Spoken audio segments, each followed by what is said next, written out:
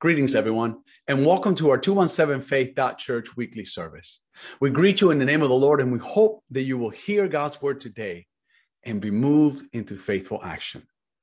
Today, we want to share with you the benefits of establishing a proper connection with God. We'd like to direct you to our ministry website, 217faith.church, where you may find previous services and other teachings to aid you in your Christian walk. Also, while you're there, you'll find opportunities to put your faith into action. During this month of August, we will be partnering with World Vision International Child Sponsorship to help children around the world to find a path to good health, out of poverty, and most importantly, a path back to God. Please navigate over to our website and donate directly to this worthy organization. Let us reach out to the farthest corners of this world with a word of hope from God and truly have an impact in the lives of these children. Please give all that you can as often as you can. We are excited this month to introduce a new resource from 217faith.church to aid you in your own Christian journey. This book is a detailed study into the lives of many biblical characters and how God used them and how through God's grace, he saw them not only through their spiritual wilderness experience, but also how God saw them out of it and how it was a blessing to their lives and to others. Throughout the book, you'll find my own testimony being intertwined in it. And I simply pray that God will use their experience and as well as mine to encourage you and others to stay the course and remain faithful to God, even in the midst of your own dark nights of the soul, knowing that not only will God see you through it, but that he will use your situation to draw others near to him. You may secure your copy either Amazon or Google Books, as well directly from the Bold Press Publishing. We have a link available on the front page of our ministry website at 217faith.church. We pray that this resource will be a blessing to you as it's been for us to prepare it. Amen.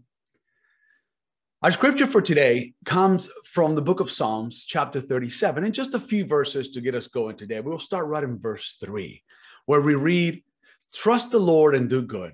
Live in the land and farm faithfully. Enjoy the Lord, and he will give you your heart's desires. Commit your ways to the Lord, trust him, and he will act and will make your righteousness shine like the dawn, your justice like the high noon. Be still before the Lord and wait for him." Don't get upset when someone else gets ahead or someone who invents evil schemes. Amen. May the word of God grant us hope and understanding this day that we may choose to follow him and remain connected to his faithfulness every day.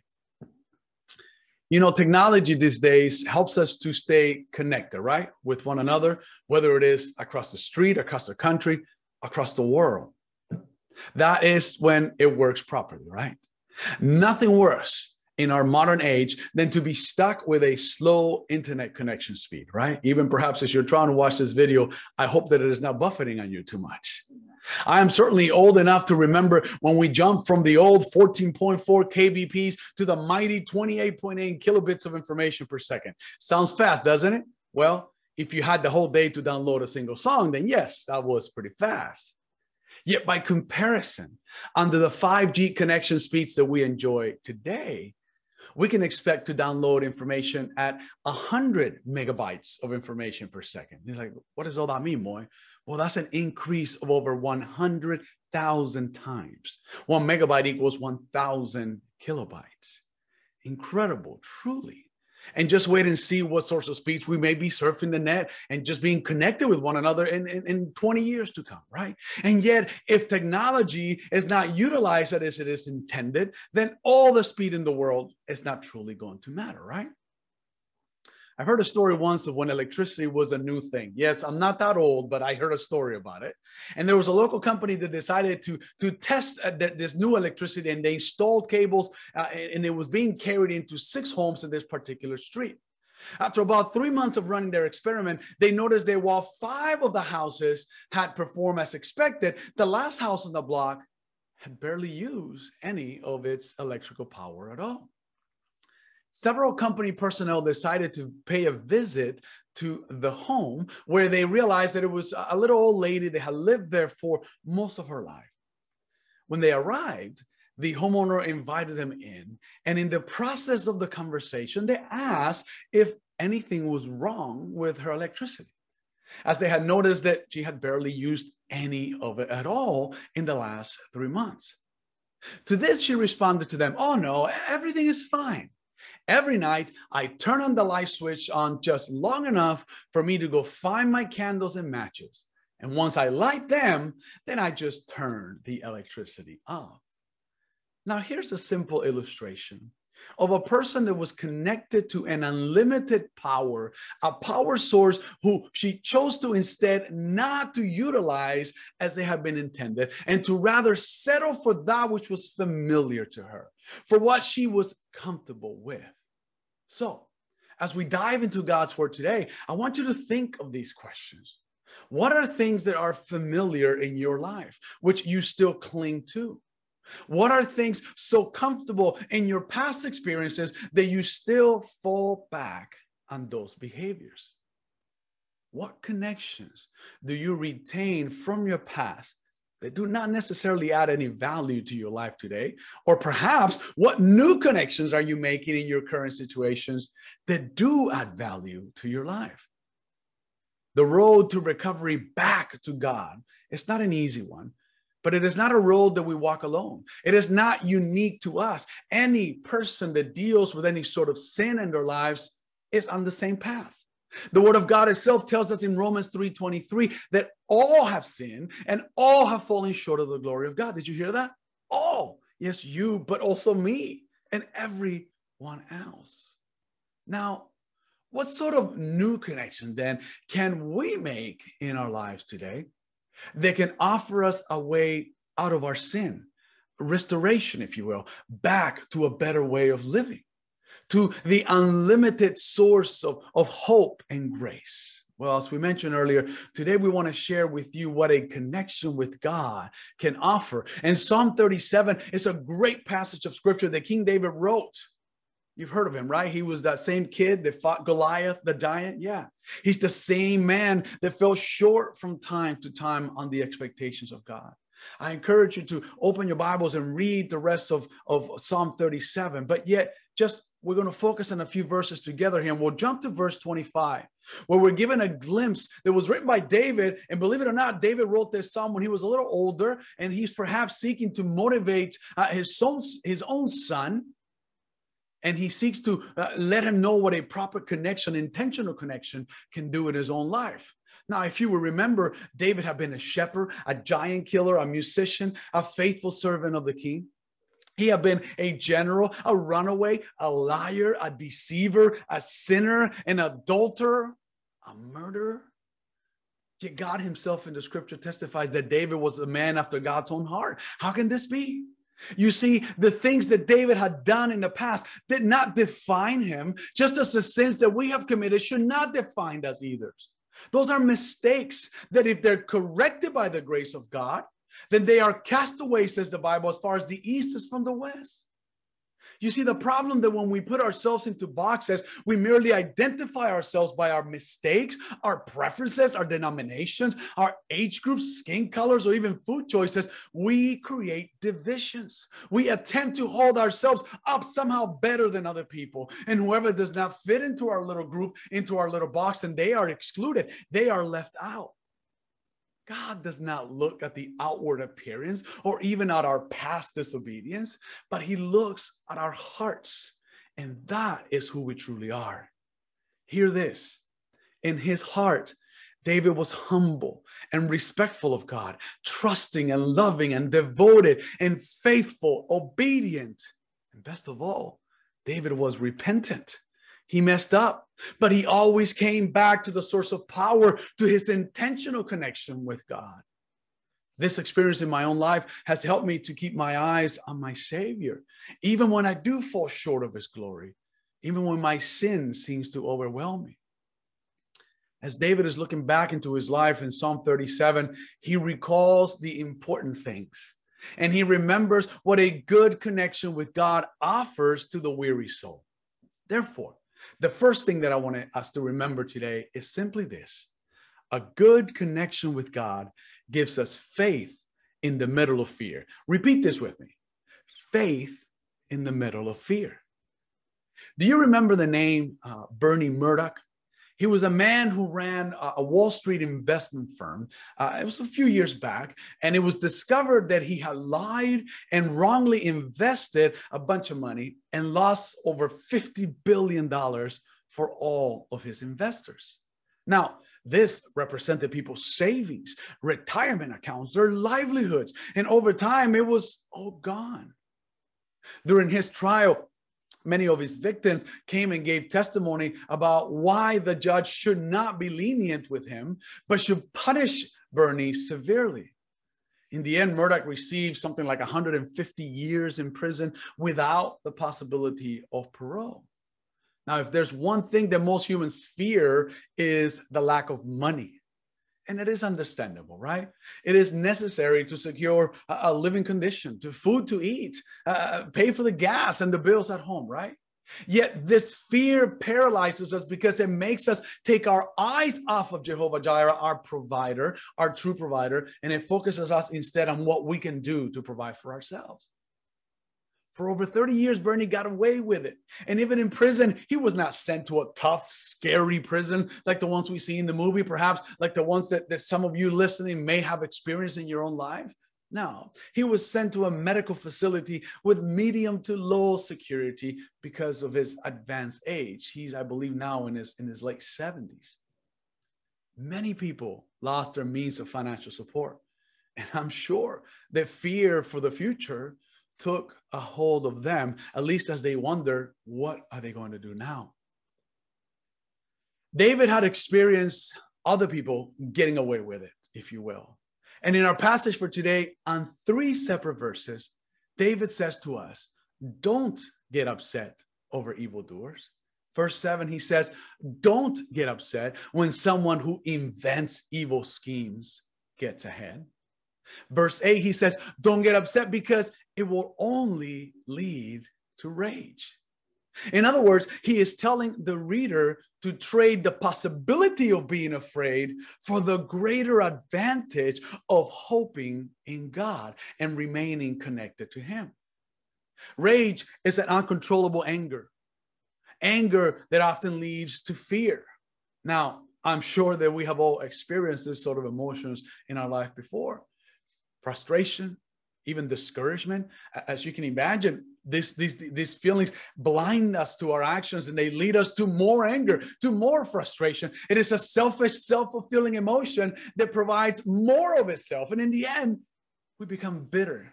We become indifferent. We become spiritually frustrated with God. And often we break that connection with him.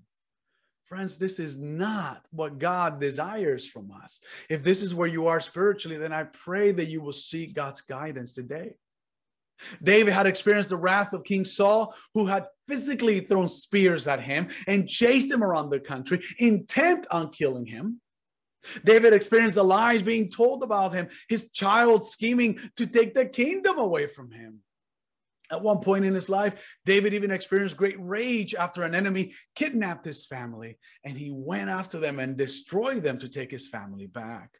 You see, we get upset when others get ahead, when they mistreat us, especially when we know that they are bad people or that they are doing wrong, because we are afraid that if a bad person can get away doing bad things, then what hope is there for us who are trying to live a faithful life following God? Yet, when we are connected to the endless source of God's love, he is the one who strengthens our faith, our trust in him, and then we can hold on to his promises so that hope, rather than fear, flows in and out of our hearts when we face difficult situations. There are two physiological reactions to fear. They are pre-installed, if you will, into the brain of a human being. When we feel afraid or threatened, we either run or we stand our ground. Flight or fright, I think is what I've heard that called before. Fear can be a healthy thing.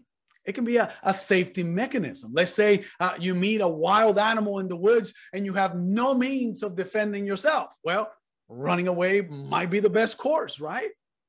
If you're being harassed at work and put down and bullied, you may want to run away. But perhaps this is an occasion when you need to stand your ground and find a way through it. God brings us the assurance that he is with us, with those who put their trust in him, and that he will never leave us or forsake us as long as we remain faithful to his will in our lives. Now, additionally, God promises to supply all of our needs according to his riches in glory. We find that in the book of Philippians chapter 4, verse 19. Back in Psalm 37, David testifies to God's goodness that those who do wrong will soon fade away like grass. Those evildoers will be eliminated, and those who seek the hope of the Lord, those who put their faith in him, will possess God's promises. Therefore, my friends, hold on to your faith in God, trust in him, and do good for his honor and glory as far as you are concerned. Now, the second thing I like for us to remember today is that a connection with God provides us guidance in our decisions. Repeat that with me. Guidance in our decisions. In verse 5 that we read today, it says, commit your ways to the Lord, trust him, and he will help you. You see, to commit, it means to surrender to something fully. Many of us are committed to a certain way of life, a life of obedience towards God. And as we surrender fully to it, it will produce good fruit and a positive growth in our lives. If this is not you yet, then, well, we're here for you. And whenever you decide to follow the one true God, please reach out to us. We do want to hear from you. We want to walk this journey with you. When we commit, we surrender. Repeat that with me. When we commit, we surrender. When we surrender, it means that no longer is what I want, but what somebody else does. In this case, we join Jesus in his prayer when he surrendered to God, and we say, not my will, but your will be done, Lord. Now, until we learn to trust in God, we will not be able to commit. Yet once again, once we do, it will open the doors of God's blessings for our lives. They will be poured out and bless others as well. God will guide us in our prayers, just as we learned a couple of weeks ago. And yet our prayers can sometimes be a little selfish. Don't you agree? Me, I need, I want, do this for me. And while that's fine to a point, as we pray, we should learn to acknowledge that God is a good God who is looking out for us, a loving Father who has our best at heart. And as we learn to accept this truth, then in verse 4 of Psalm 37, David says that we will be able to delight in the Lord. You see, when you think of surrender, you may think of it as a negative thing, right? Perhaps in a battle, one side surrenders to the other. But it is truly meant to replace my will with God's will. And because God's will is good, then I can delight or I can enjoy it. And here's the blessing. David says that when we delight in the Lord, he will give us the desires of our hearts. I have a friend who would say, so does that mean that God will give me a purpose, a house, a car, a beautiful wife, well-behaved children, a super cool boss? Well, if that's your heart's true desire, and if that lines up with God's will for your life, then I would say yes. How do I know that? Because that's exactly what God has blessed me in my life. I haven't always been in this place in my life, but this is where God has me now through faithfulness and obedience. But here's the kicker. When we talk about the desires of our hearts, we're not merely talking about a list of selfish things, right, that we may dream of. No. We're talking about that when we are connected with God, when we surrender to him, then his will becomes our will. His desires become our desires. And then what does God desire from us? The prophet Micah spells it out in Micah 6:8. He says that we act justly, love mercy, and walk humbly with our God. If we do these things, and we find ourselves in need of a home or a car or a family, then yes, I believe God will provide those things for you. As I've testified, he has been doing so in my own life. Now, I'm not talking about the lies of prosperity, but simply the meeting of our needs, which God promises to do so. The dictionary defines delight as something that we take great pleasure in, something that brings us great joy. As we learn to commit to God, as we delight in his goodness in our lives, then we will experience his guidance. His power will flow through us because we will be connected to him. We will develop a more profound prayer practice, and we will understand that he is sovereign and in control, and not those that may frustrate us or cause us greater pain. As a result of this complete surrender, of this act of faith on our side towards a faithful and good God, we will experience the third thing that I like to mention today. And that is that a connection with God offers us peace in our hearts. Repeat that with me, please. Peace in our hearts. There was an old king who offered a prize to the artists of his town to come up with the best painting or the best representation of what peace is. Out of all the efforts submitted, the king focused on the final two. One was a beautiful picture of a calm lake, like the ones you see up in the mountains in the movies, right? A perfect mirror reflecting the blue skies and the clouds. And all agreed this was the perfect representation of peace. Yet the king turned to the other painting of a great waterfall, which flowed over some rugged cliffs. Overhead was a gray sky, and it looked like a storm was brewing. The water was foaming over as it struck into the ground below with great force, and one could imagine that it was just a trembling sound. But as the king looked closer, he saw that there was a small tree that was growing out of a crack on a rock just to the side of the waterfall, beneath all of this violence and sound. In the tree, there was a mother bird that had built her nest. And there, amidst all of the natural violence and impending storm, sat a bird perfectly at peace. So the king ended up choosing the second picture as a representation of peace, as he explains that he had chosen that one because peace does not mean we are in a place where there is no more trouble or no more hard work.